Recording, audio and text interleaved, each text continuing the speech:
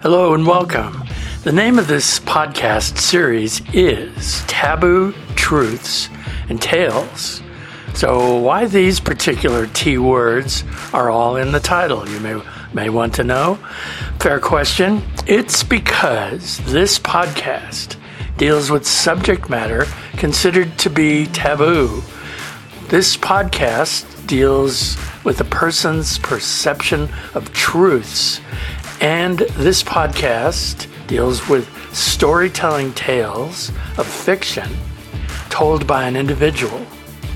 You need to choose for yourself which you perceive as truths versus tales, because very often in real life that distinction is not crystal clear. This podcast is marked explicit. What that means, you should not listen to this podcast if you happen to be under the age of 18, or if someone under age 18 is listening there with you. Explicit means nobody under age 18 should be listening to this podcast series. So here we go. Taboo, Truths, and Tales is hosted by Madeira D'Souza. That's me. Some of you may know me by my nickname as Woody. Whatever you want to call me, I welcome you here to this podcast, which is definitely intended for people who are 18 or older. Thank you. Now let's get started. My guest today is Carmen Jones. She's a medical doctor, and she is here in Las Vegas, as am I. Carmen Jones, how are you doing today? I'm well, thank you. Now, I must, in all honesty, say to our listeners that I am someone who has taken advantage of Wildflower Medical Consultants services. I signed up. And so I guess we should start there. What does Wildflower Medical Consultants do in Las Vegas? So, to begin, thank you for inviting me to participate in this interview and for giving me the opportunity to discuss cannabis as used as medicine. That is what my focus is. I have founded Wildflower Medical Consultants based on the need that we saw arising in the Valley with regards to medical cannabis use. And so let me give you a little bit of background. I have, as you said, I'm a medical doctor, and I got almost 30 years in the game. I am originally trained in pediatrics, and somewhere along the way, probably like 2012, I ran into a fellow physician who asked if I would cover for her as she was approving medical patients for medical card use, the Nevada registry for medical cards for use of cannabis in Nevada. And so I agreed to help her out, and I was pleasantly surprised. Didn't really know what to expect at the time, but fast forward, I ended up really enjoying the work, enjoying the patients, and most importantly, enjoying the results that I found the patients were getting. I found that my pediatric experience put me in a unique position, actually, to help cannabis patients. And I know that might sound odd, but I think it has a lot to do with people who seek alternative care are doing it usually because they are either not getting the results they need from traditional medicine, or they're just tired of pills, or more importantly, they just happen to prefer natural methods. So as I began to learn more about that, I realized that they weren't being heard in the 5-minute visits with their doctors. And being the cannabis physician allowed me a little bit more time to talk to them, and that became a really valuable tool. And a lot of times people don't even realize, what to say, what not to say. And having that time and that experience in interviewing people who couldn't necessarily identify their own problems, meaning the children, my interviewing skills, I think, and the ability to be compassionate goes a long way for alternative care and treatment. Hence, the cannabis industry continued to grow. And I'm in the process of growing Wildflower Medical so that patients who seek to use cannabis as medicine can not only talk to the physician, they can receive a recommendation on how to use it, what to use, what to buy when you go in there, and then also get some life coaching, if you will, wellness type experience with our healing mentor. I'll stop there because I've gone through a lot, but I'm sure you have many more questions. Well, that was a really good answer, and it covers a lot of ground for people who don't know of you, or really, like you said, like you touched on, haven't thought to seek natural remedies for what they find ails them in their life. And that brought me to a question. We have a phrase that, I've heard this phrase, 3 words, ask your doctor. All my life I've heard, ask your doctor. But when it comes to medical cannabis, in my personal experience, I found when I asked my doctor, I got a look like, first of all, they don't want to answer, and then they would say stuff like, well, it's Schedule 1, blah, blah, blah, all that. So as a medical doctor, and now you're helping patients in Las Vegas, Wildflower Medical Consultants is the name. What does ask your doctor mean today versus what it has meant over many, many, many years? That's a common concern that I hear, and I believe that, from maybe a legal standpoint, the caution of asking your doctor has become, kind of a standard phrase. But unfortunately, many of my colleagues don't know very much about cannabis at all, and that is part of the reason that Wildflower Medical Consultants exist, to sort of provide the bridge between alternative and traditional medicine. It is, I find myself in a unique position. I know that I'm not the only one. I'm not really sure how many other physicians out there are doing what I'm doing, but I don't think there are many. And to answer the question about progression over time, since I started seeing cannabis patients in 2012 till now, the attitude has changed almost like 180. When I first started, patients were coming in tears because their doctor had berated them or kicked them out of their practice, or some downright ugly stories. And patients were afraid to talk to their doctor because of their reactions. In defense of my colleagues, it is a Schedule 1. It was still kind of nuanced and taboo, and they were afraid, they still are, that even discussing it would get them into trouble. What I learned is that the laws actually protect us in terms of, you can have a discussion. We're not to write a prescription for it, but there's nothing preventing people from discussing cannabis as an alternative. But I think the real truth is, over the years, they have been slow to become informed.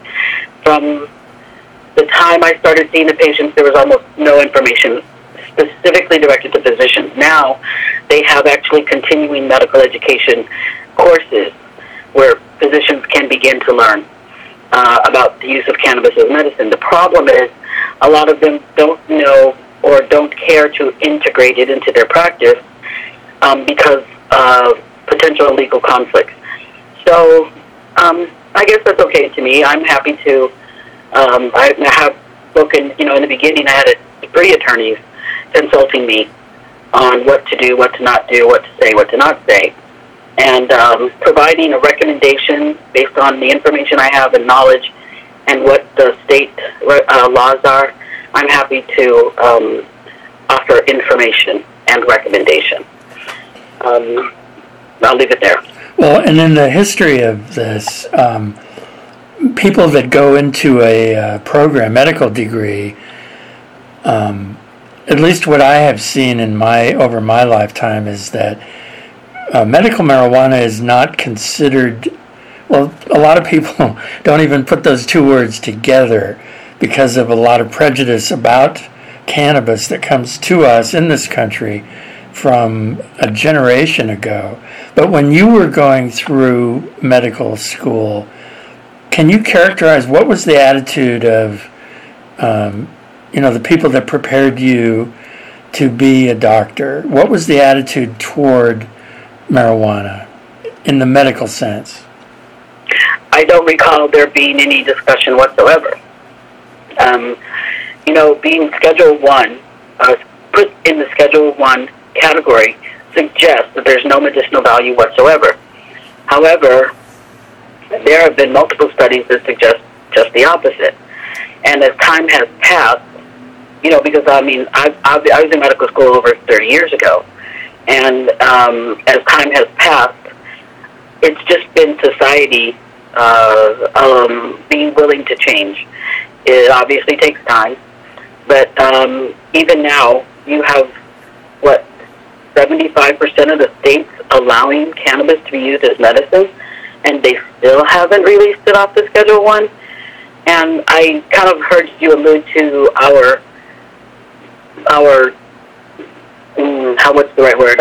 prejudice history towards cannabis use in America since the Prohibition began in the 30s. It just stuck. It made people fearful of it. All sorts of derogatory names associated with it. We know, without going too far into it, the reefer madness hysteria. Yes, yes. How it would affect you and what would happen to your women if the men on the docks that smoke this marijuana, would get to you. And so that campaign was very effective. And then, of course, fast forward to the Nixon era, when he decided to want a way to find a way to criminalize those who used it. The DEA was created, and it was placed on the very dangerous drug list with heroin and LSD and these other drugs that they were using in the 60s, whether you were one of the people in the hippie generation or a Vietnam vet protesting the war. In order to control the population, you can now lock them up. So I think that just like anything in America, we make mistakes. Hopefully we learn from them and begin to correct them, and I believe that's what's happening, today.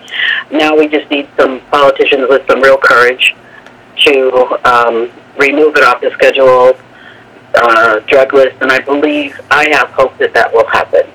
And I have that hope just based on how many states, like I said, have agreed that cannabis can be used as medicine. The will of the people is totally in favor of allowing that. And now they have, I don't know if you realize, there's actually a congressional task force already in place to not only study this, but create laws around it. And obviously it was a big topic during the Democratic presidential primary debates on cannabis, and the majority of them were in favor of decriminalizing it and or removing it entirely from Schedule 1. And this is a good thing because obviously, as America reckons with its criminal justice path, the two are interlinked. Cannabis has been used to vilify an entire, like you said, generation of people that end up locked up. There's horrible stories about people locked up for 20 years for one joint being found in their possession, and that's crazy. Yeah. Well, and I don't think most people today would even, you mentioned President Nixon. I don't think many people even know that the DEA was out of his administration, came out of his administration.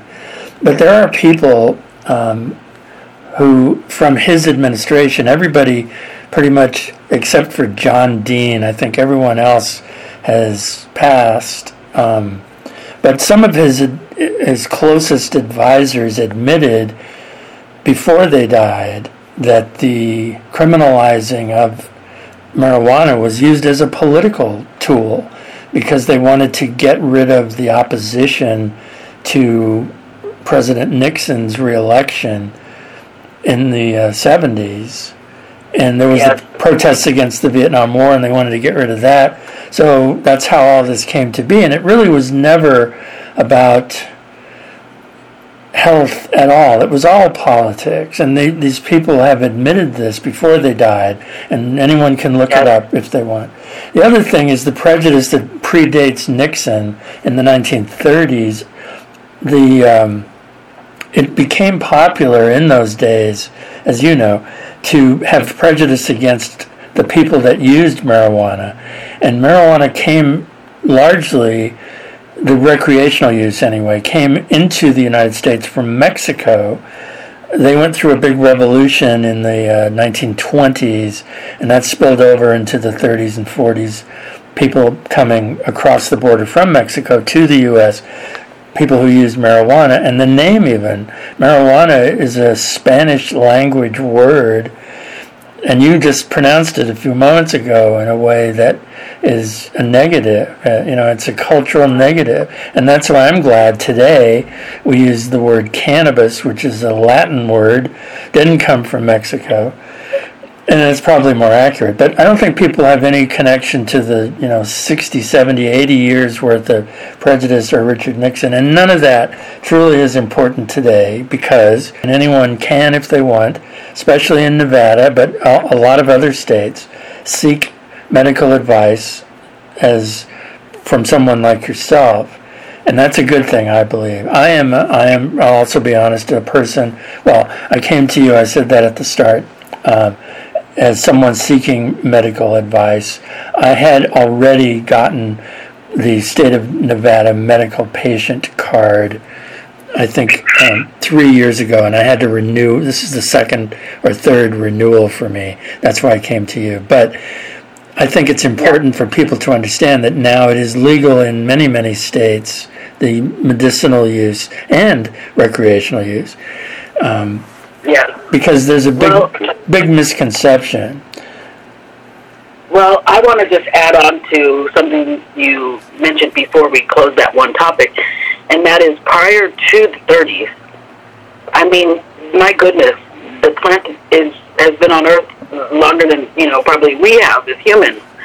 And prior to the 30s, if you even do any little bit of research, most of our medicines had cannabis in it. And it will say sometimes it'll say cannabis, sometimes it'll say sativa, sometimes it'll say indica, but in our headache medicines, in our cough syrup, it's there.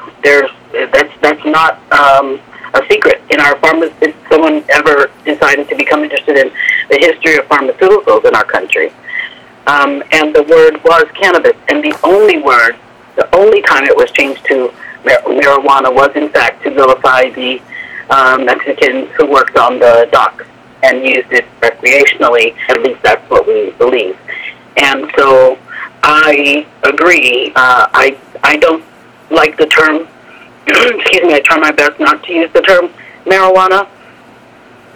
So I want to make sure I call it what it is, and that's cannabis. And not to mention one other thing, we forgot another large group of people during the 60s that was targeted, and that's the civil rights activists. So we had two large groups. Let's say, the kids at Woodstock and that generation were allowed to smoke cannabis freely and pump and all these other things. And then all of a sudden it's a problem a couple years later with regards to the return of the Vietnam vets protesting the war and the rise of the civil rights movement. Yes. Well, and I'm glad you mentioned that because people today don't really think about, what you mentioned, pharmaceutical history in the U.S. And it is true that anyone who looks up online, you could easily find references to, in the Commonwealth of Virginia, for instance, it was a big agricultural crop shortly after people came from Europe to what became the Commonwealth of Virginia Right. in the 18th century, I guess. But then when things got to be prejudicial, I find it, I marvel at how people can have prejudice about others, quote unquote, people not like them. And I remember personal history as a teenager. I was frightened by that movie you mentioned, Reefer Madness. It came out in 1930 something, around the same time as the Wizard of Oz movie, and a much more innocent time, I guess. I wasn't born yet, but as a kid, I was frightened by this Reefer Madness movie. And a lot of the prejudices, you look at them today and you laugh at them. You mentioned that women were thought to be in danger from the dock workers or Mexicans in general, but also it got into the musicians, a prejudice against musicians, jazz musicians in the 30s and 40s and 50s. And I have to ask, why would anyone pick on jazz musicians? I mean, like, of all... Because they were black. Because they were, well, sure. All right. So there we go. And because they were black, and that is I think our nation, we need to own up to those prejudices. And this is as contemporary as right this moment, where black men are shot by white police and so forth. All of this can be traced back to the prejudice.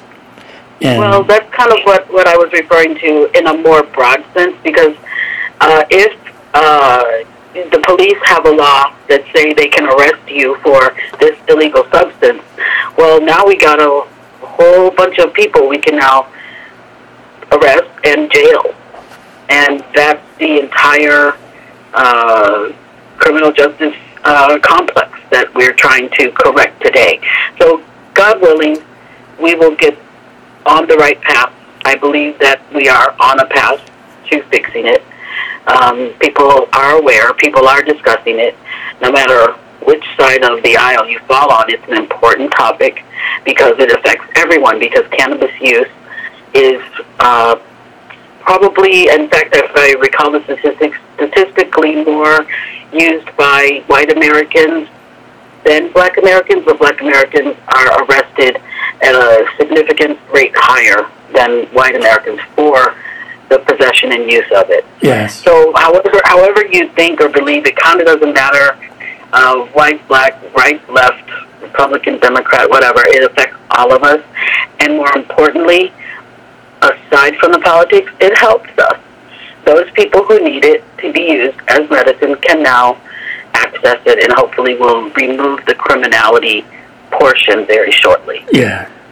Well, and I think it would be good if you could explain what is it that a person coming in to see, or they can do it remotely too, we don't have to do face-to-face only, but people that enlist the services of Wildflower Medical Consultants. Can you talk us through what is it how does the process work, and what can someone expect? Because we are a state that offers legal, recreational, or they like to actually call it adult use and medical use. And the reason I changed it from recreational is because that has a bit of a negative connotation to some as well. There are people who do not choose to be in the state registry for whatever reason, whatever perception. I can talk about that in a little bit. But adult use versus medical use, because medical use can be used by children as well. So children that have a medical condition that qualifies them. So again, the purpose that I started the practice was people were getting cards from various facilities that offered that service, and then they didn't know what to do. And I kept hearing it for years and years. Okay, well, what do I buy? What do I do? Well, they go into a dispensary. Let's say someone has their medical card. They had a condition. Let's say it was something as simple as lower back pain. They would go into the dispensary and you meet the person behind the counter. you are at their mercy, essentially, because you may get some younger person that just got the job and loves weed.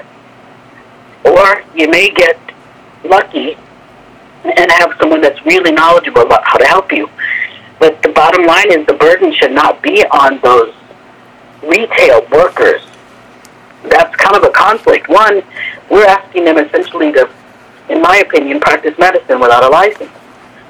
They're essentially saying, hey, try this for that back pain. The problem is that person not only had back pain, but let's say they had an autoimmune disorder, they have kidney disease, they have heart condition, they have these medicines, list of 10, 20 medicines long, with no direction on how it will interact, no understanding of how the plant works in the body, no understanding of whether or not that's the right strain, if you will, or the right method of usage. And when I say that, I mean, are you smoking it, eating it, rubbing it on something, your area of discomfort. And so because all of those questions remained, my goal was to, again, like I said earlier, create a bridge between the medical community and the cannabis community and take some of the pressure off those retail workers that they call bud tenders, to not put that burden on them to have to practice medicine because they really shouldn't be. And unfortunately, because the medical establishment is so far behind in information, I don't even know that I blame them. I just would like to be the bridge between the two. Yeah. Well, and I think I should say the reason I became a cannabis advocate is because I'm of the baby boom generation, and people my generation are old enough to have lived through the 60s and the 70s when marijuana use was a countercultural thing. And it's, to me, a real mind blower that now it's a medicinal thing, whereas in the past it was, Jefferson Airplane and Grace Slick and that kind of thing. A couple of references that many people won't have an idea about what I'm talking here. But the one thing I found is what you said. In Las Vegas, when I visited dispensaries, I found that the retail people, the bud tenders, were very young, on average in their 20s, really, not even 30, and they were trying to advise me as to what I could do, and it was just like a big disconnect for me. And so that's how I got into being someone who cares about the age 50 and up generation.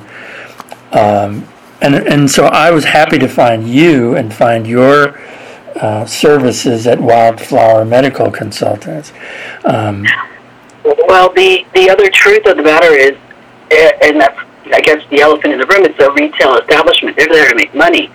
And while I have no proof that this is happening, I just suspect, based on general information and knowledge, that if there's a particular strain that's not moving, someone's had a conversation and says, hey, this one's not moving, let's promote this one today, whether it would benefit the patient or not. And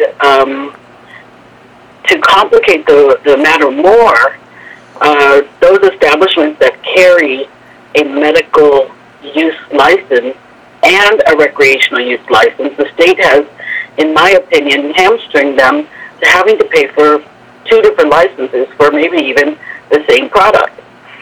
And hopefully during this next legislative process, that can be addressed.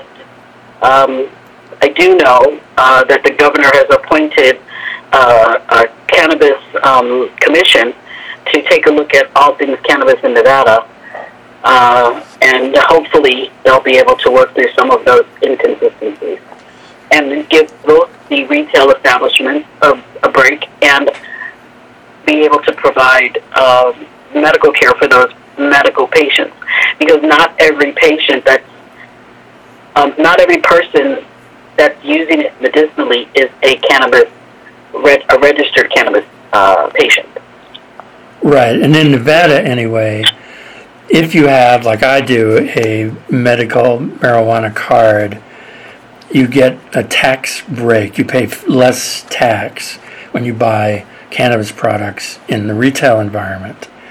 And I don't know if many people understand that.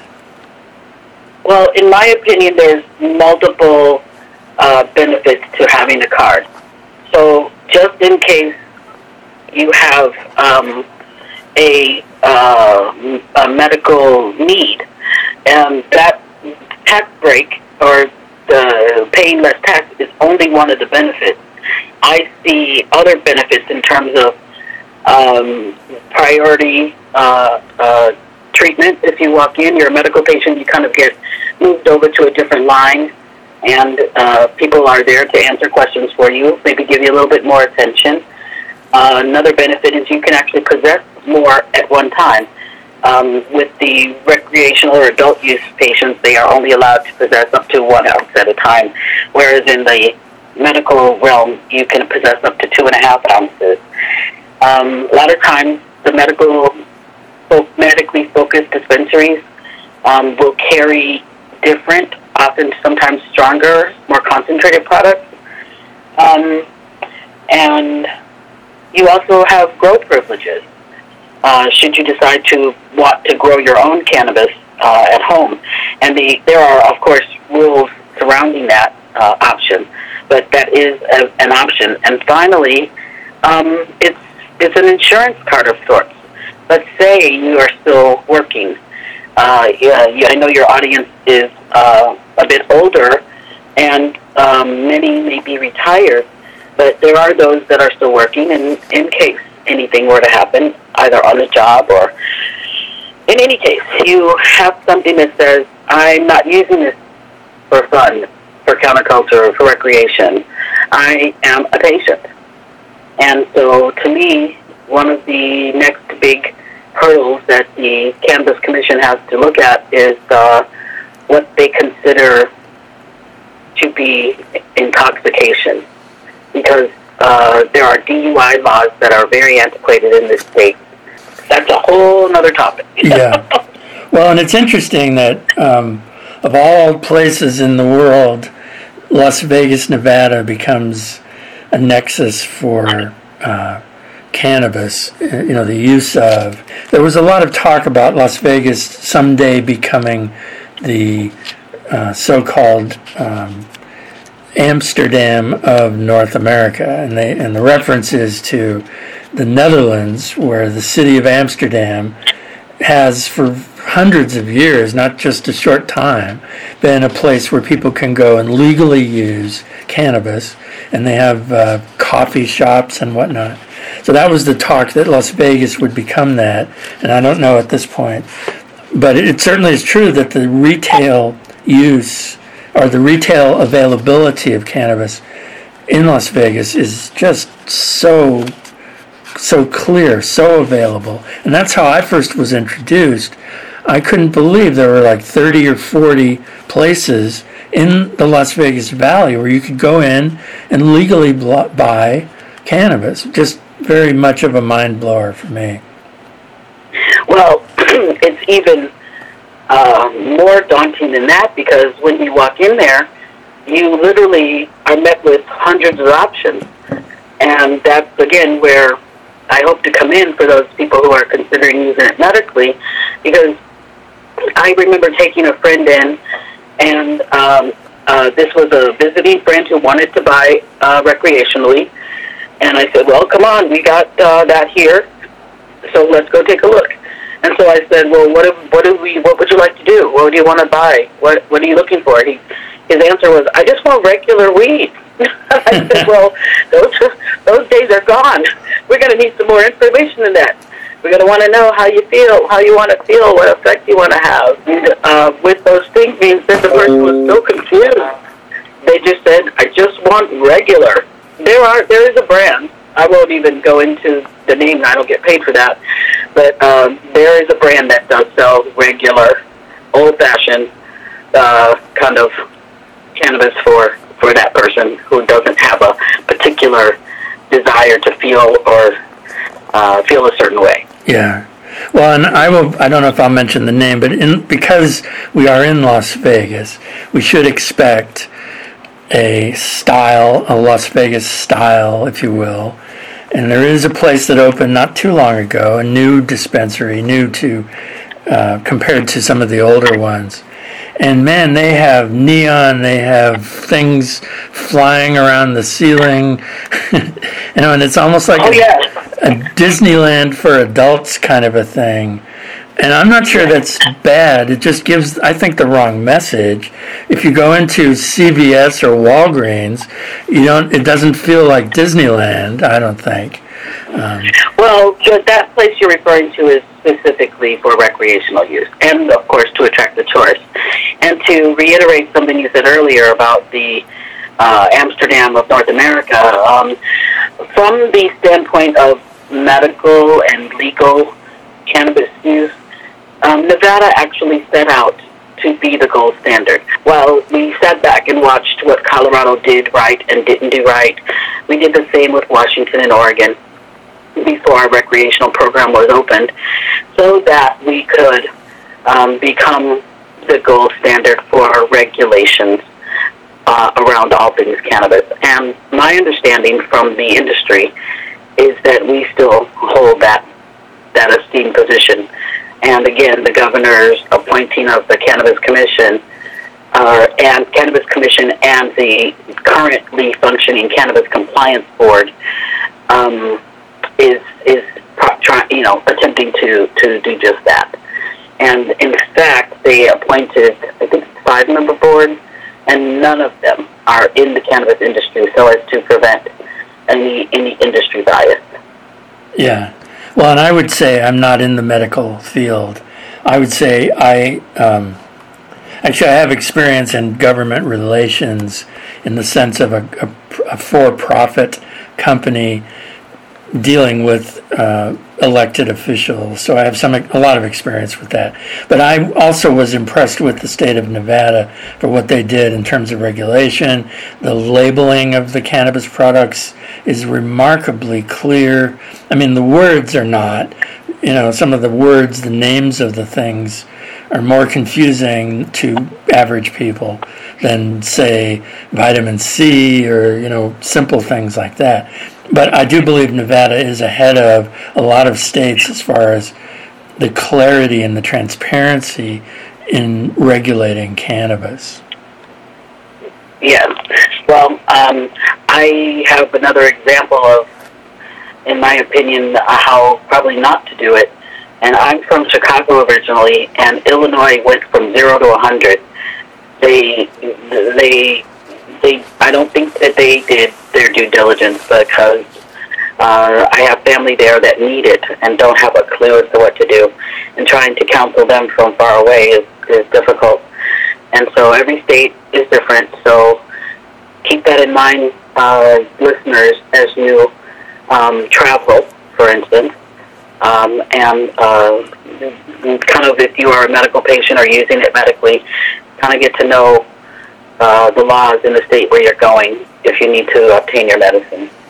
Well, and one thing I wanted to ask you about is, because we are here in Las Vegas, it is very easy for anyone who lives here or who visits here to go in to a retail setting. So I wanted to ask you about online or mail order purchasing of cannabis. What are your thoughts on that? I think it's an incredible option. And, when we first had the shutdown, there was the debate about whether or not the cannabis dispensaries were essential. And they quickly learned that they were, because so many people use it medically and or for recreational use. Maybe they don't know that they are using it just to keep themselves from freaking out with everything that's going on in the world. But yeah, delivery service is especially good for people who should not be out and about in this time. And unfortunately, it can get quite expensive. They have sometimes high minimum purchase amounts before they'll deliver, but at least it's available. I recently learned that they have approved or are going to approve the ability for people to now drive through at certain establishments. So we'll see how that works. Yeah. I'm not quite sure how many places are equipped to allow that, but I know that the one place that had the drive-through, which was New Woo, one of the Native American establishments, they were very busy during the beginning of the lockdown. Yeah. So obviously there was the need for that.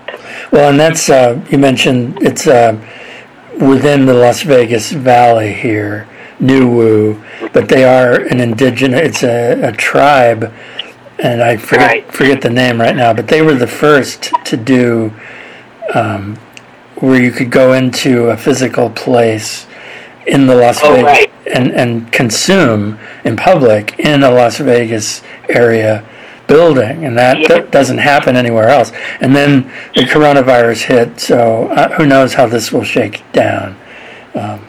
Right. They did not have to abide by the same state laws, because by them being tribal, they are under a different jurisdiction legally. So what you're referring to is what they were calling social use lounges, and that was a very hotly debated topic the last legislative session. Excuse me, and then it is still unresolved, if I'm not mistaken, on how to best implement social use lounges. And then, of course, COVID hit, so everything changed. The one thing I did find in personal experience, and so I will mention, there are a couple of dispensaries in Las Vegas that will allow you to use a debit card, and they will take your debit card as payment, and they will deliver to your residence. So you do not have to go out, no face-to-face contact, and you don't have to have cash. It had been strictly cash-only business for the longest time here, and so I'm happy to see that they are moving in the direction of allowing, plastic. Well, that's still pretty complicated, but they did pass this, I believe, and that is what has allowed. That's partially what has allowed some of the restrictions to be lifted by it being federally illegal. A lot of the banks weren't willing to touch it, and I believe those that did probably had offshore bank accounts. However, I'm not 100% about that, but with the passage of the Safe Banking Act from the federal level, that has loosened up some of the restrictions. Yeah. So that, think about it, how dangerous that is or was for people to be carrying loads of cash in bags somewhere. Oh, I know. It was like foolish, very foolish, very risky. And some of the places, some places did get, there were attempts on trying to get a hold of that money, but I don't know that anybody was ever successful. They have tons of measures that they have to go through to keep good records and people safe and money protected. Well, and that's another thing about Nevada. The security is tremendously strong, and I feel confident as a customer going into these dispensaries because they're clean, they're well lighted. The one thing I found, people have asked me, what is it like to go into a dispensary? And the attitudes prevail from the 1970s, where you would buy from some shady character in a dark alley, and people today think that still exists. Well, it does in other states, I guess, but not in Nevada. What are your thoughts on that? No, I think I've been in other states, and not that many, but like, for instance, Colorado did a kind of a co-op approach. They, again, were the first. So their approach is a little bit different, more, whatever you can grow, we'll sell it here. Whereas Nevada strictly has licensed cultivators that are highly regulated and taxed.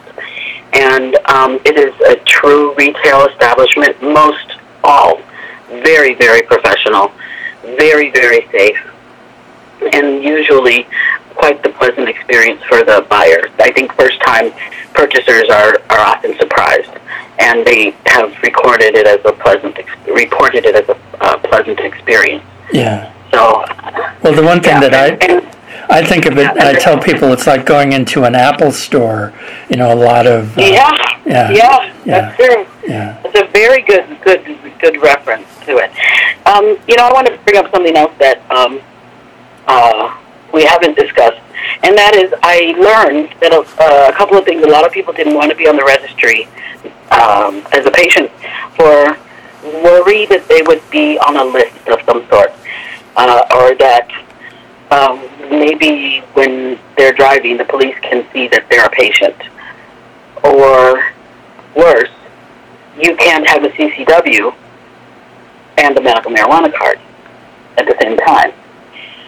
So these, I think, and if I can criticize some of the laws, I think that those things prevented the patient group to grow, thereby making the dispensaries feel like it was not worth it for them to carry medical products. I'm hoping that the state improves its marketing about those things. I'm very much hoping that they remove the CCW restriction, because why would you have recreational where you can walk in and just buy it, and the persons who need it for medical use may not be able to use it because they want to keep their license to conceal and carry a weapon? Those things are in direct contradiction. Yeah. And the good news is they've taken it out of the DMV realm and back into the Health and Human Services realm. So your card is not going to any longer look like your driver's license. And I think that people should know that the registry is really very safe and locked down and only accessible by very, very few people. Yeah. Probably less than 5 people in the whole state. Well, and there's a lot of paranoia generally.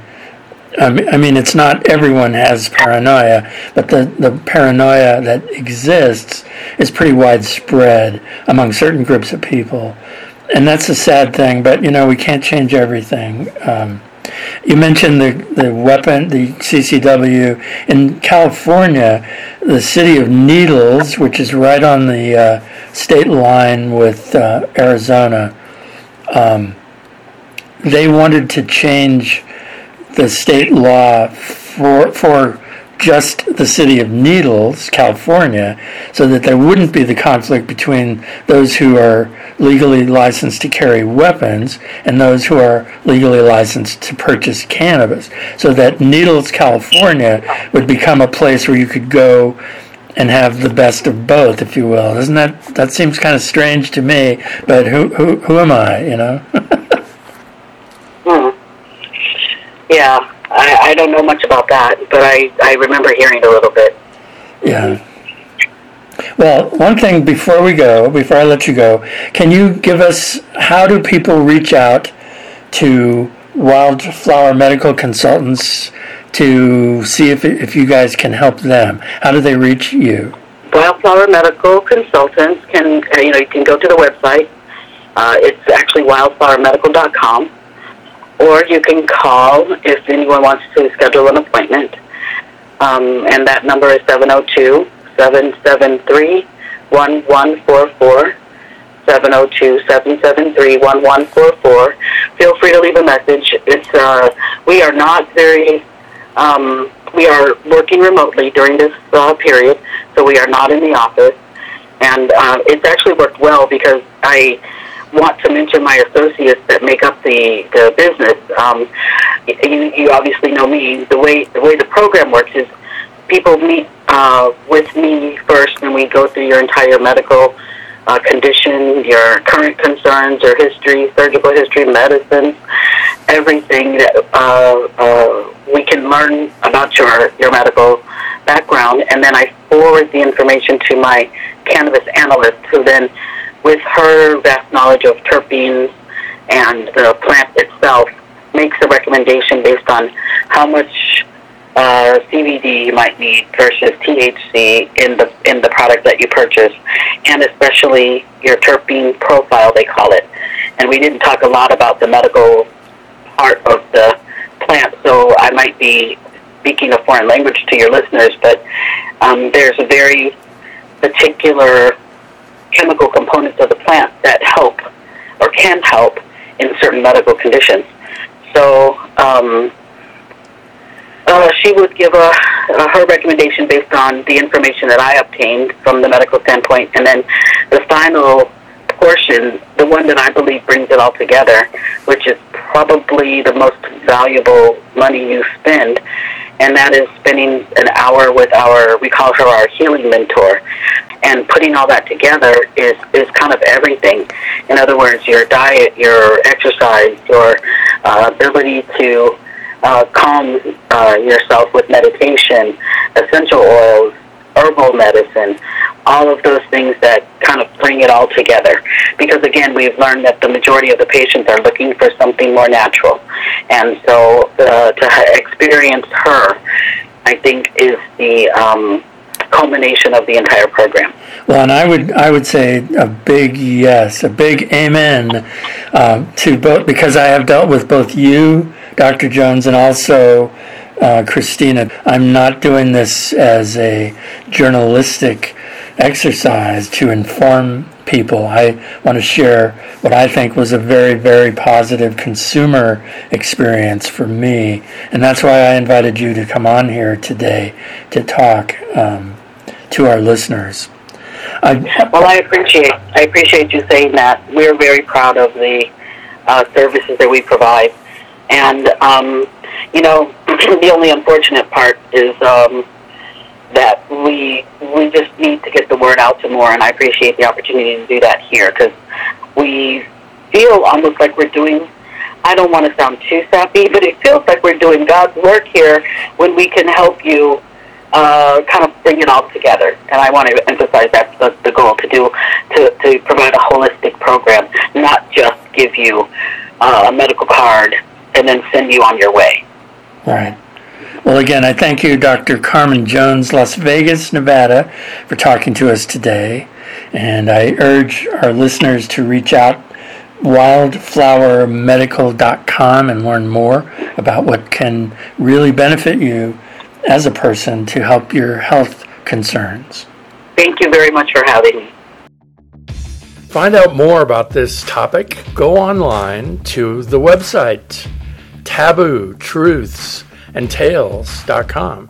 That's taboo-truths-and-tales.com.